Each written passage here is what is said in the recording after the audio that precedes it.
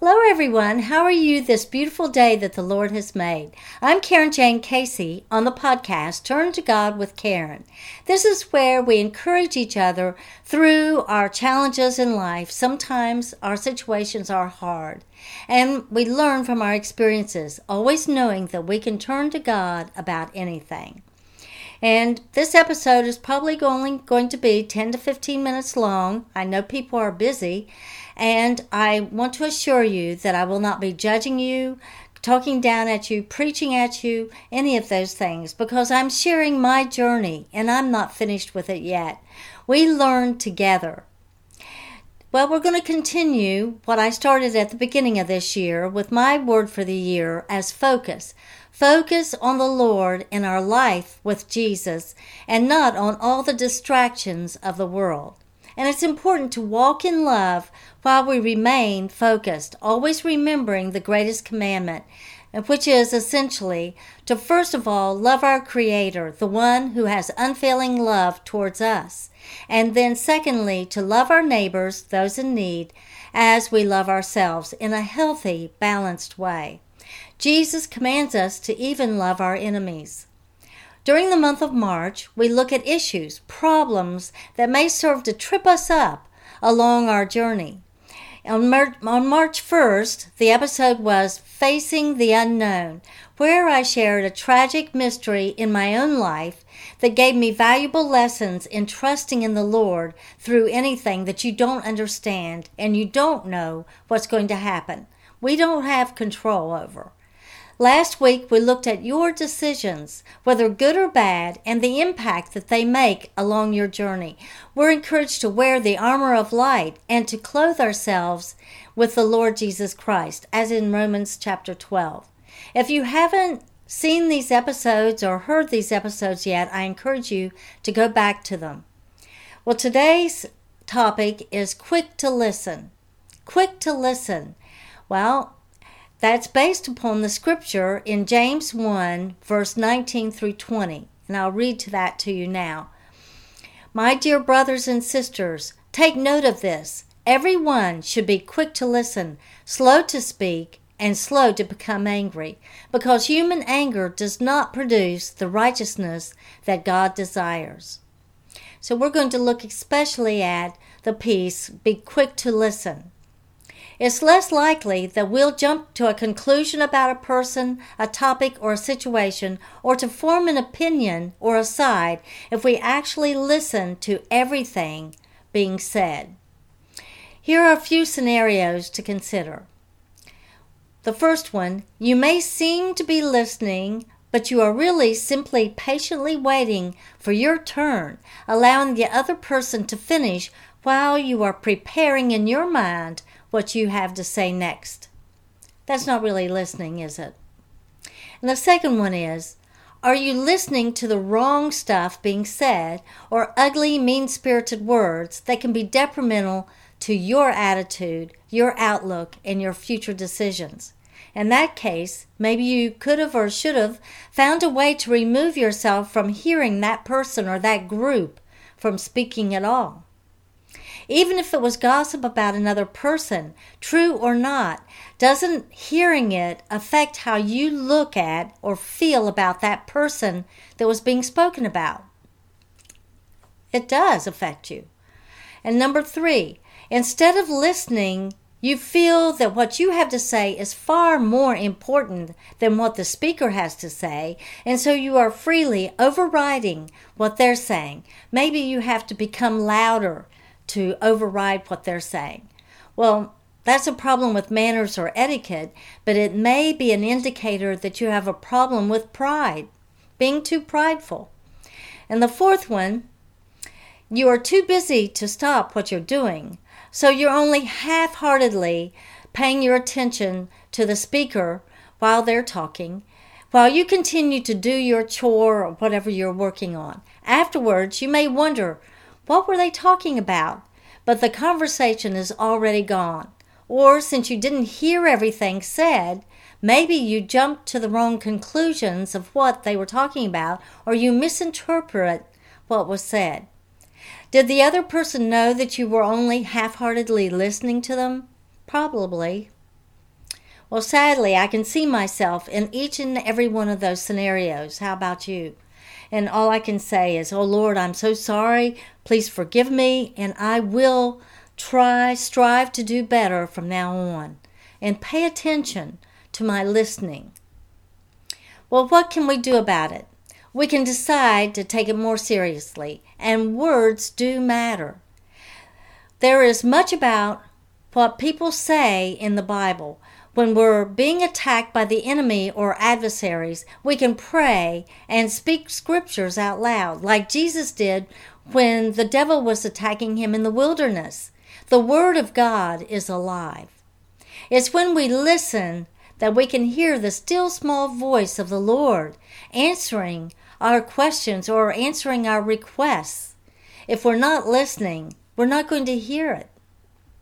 The Bible tells us that what we should and what we should not listen to. There's many scriptures against participating in gossiping, being a busybody, and speaking evil about others. Well, if you're standing there listening to the whole thing, aren't you kind of implying that you're in agreement? Or at least you are allowing it to go into you, into your thoughts, into your mind, into your heart. You can't unlisten it if you've already listened to it. Today's topic is what we listen to, but the process is something like this. We first listen to what others say, then we think or ponder on it, and then it comes out in our attitudes, and potentially we are going to repeat those words and maybe even act upon it. So it's really important what you hear, what you listen to, what you allow yourself to listen to. In Titus 3, verse 2, it says, "Speak evil of no one, to avoid quarreling, to be gentle, and to show perfect courtesy towards all people." In that verse, we see that we have a responsibility in what we listen to. If we're being courteous, we are not interrupting, overriding, or only half listening to another person. But then again, another important part about listening is we don't need to allow others to pollute our ears, pollute our mind, our heart, with evil, quarrelsome words. Speaking of the process of your thoughts, your attitudes, and then words, Ephesians 4, verse 31 has something to say on that. "Let all bitterness and wrath and anger and clamor," and that means shouting venomously, "and slander be put away from you, along with all malice." 1 Peter 2:1 says, "So put away all malice and all deceit and all hypocrisy and envy and all slander." So what are we listening to? Does it promote positive, soothing, gentle thoughts? And should it? Here are some more scriptures that give us insight to what we should be listening to. Proverbs 10, verse 21. "The lips of the righteous feed and guide many, but fools who reject God and His wisdom die for lack of understanding." Proverbs 15, 1 through 4. It's a contrast between the upright and the wicked. Verse 1, "A soft and gentle and thoughtful answer turns away wrath, but harsh and painful and careless words stir up anger. The tongue of the wise speaks knowledge that is pleasing and acceptable, but the babbling mouth of fools spouts folly. The eyes of the Lord are in every place, watching the evil and the good, in all their endeavors. A soothing tongue, speaking words that build up and encourage, is a tree of life. But a perverse tongue, speaking words that overwhelm and depress, crushes the spirit. Well, I've broken that down. So in all of this, what are you allowing yourself to listen to? Do you listen to words that are soft, gentle, soothing, thoughtful, wise, pleasing, and acceptable? A tree of life. Or, but if not, are the words you're listening to harsh, painful, hard to hear, careless, angry, or foolish words? Words that are mean-spirited? Are they sent out to hurt others, to upset, and to crush you? Then maybe it's time to rethink what you're listening to. And I think That's the crux of the whole thing. We all want to look at, what are we listening to? Are we quick to listen? And should we be? What you listen to touches your thoughts and your heart and your mind. Proverbs 16:1 and 24 also contrasts the upright and the wicked. The plans and reflections of the heart belong to man, but the wise answer of the tongue is from the Lord. Pleasant words are like a honeycomb, sweet and delightful to the soul and healing to the body. Well, I certainly want to hear and listen to someone who has pleasant words like a honeycomb that is sweet and delightful to my soul and healing to my body. And I can think of some people immediately who do talk that way, and I would listen. Again, is what you listen to pleasant, sweet, and delightful to your soul and healing to your body? Before we go out and listen to words spoken in the world, we would be wise to first pray and to study the Word of God, because then we can listen for the Lord first. Listen for that still small voice of the Lord. Here is a final verse that sums up what we should think on, and that should, of course, coincide with what we've listened to and what we speak. Philippians 4:8 in the Amplified Version. Finally, believers, whatever is true, whatever is honorable and worthy of respect, whatever is right and confirmed by God's word, whatever is pure and wholesome, whatever is lovely and brings peace, whatever is admirable and of good repute, if there is any excellence, if there is anything worthy of praise, think continually on these things. Center your mind on them and implant them in your heart. So now we have a map as to who and what we listen to for us to process it in our thinking, developing an attitude, and eventually saying and possibly acting upon it. And that would be whatever is true, honorable, worthy of respect, right, and confirmed by God's word, pure and wholesome, lovely, and brings peace, admirable, of good repute, of any excellence, of anything worthy of praise. And we could listen to these words how often? How often would we listen to words like that? Well, we think on them continually and center your mind on them and implant them in your heart. Well, with all that in mind, let us all actively pay attention to what we're listening to. Are we quick to listen? And in that instance, should we be listening? There was a time in my life where I was desperately lost, hurting, and afraid, and I suffered various abuses from most of my life. Child abuse, domestic violence, and then the abuse of toxic people. I also grieved over the loss of a husband, and then last year, the loss of my son. I have had major back surgery, but God worked miracles in my life. Time and time again, He rescued and delivered me, and I did not deserve it. When I came to Jesus, everything changed. I am never alone. He is always with me, and I am healed. I have joy and inner peace in my heart, replacing all of that brokenness.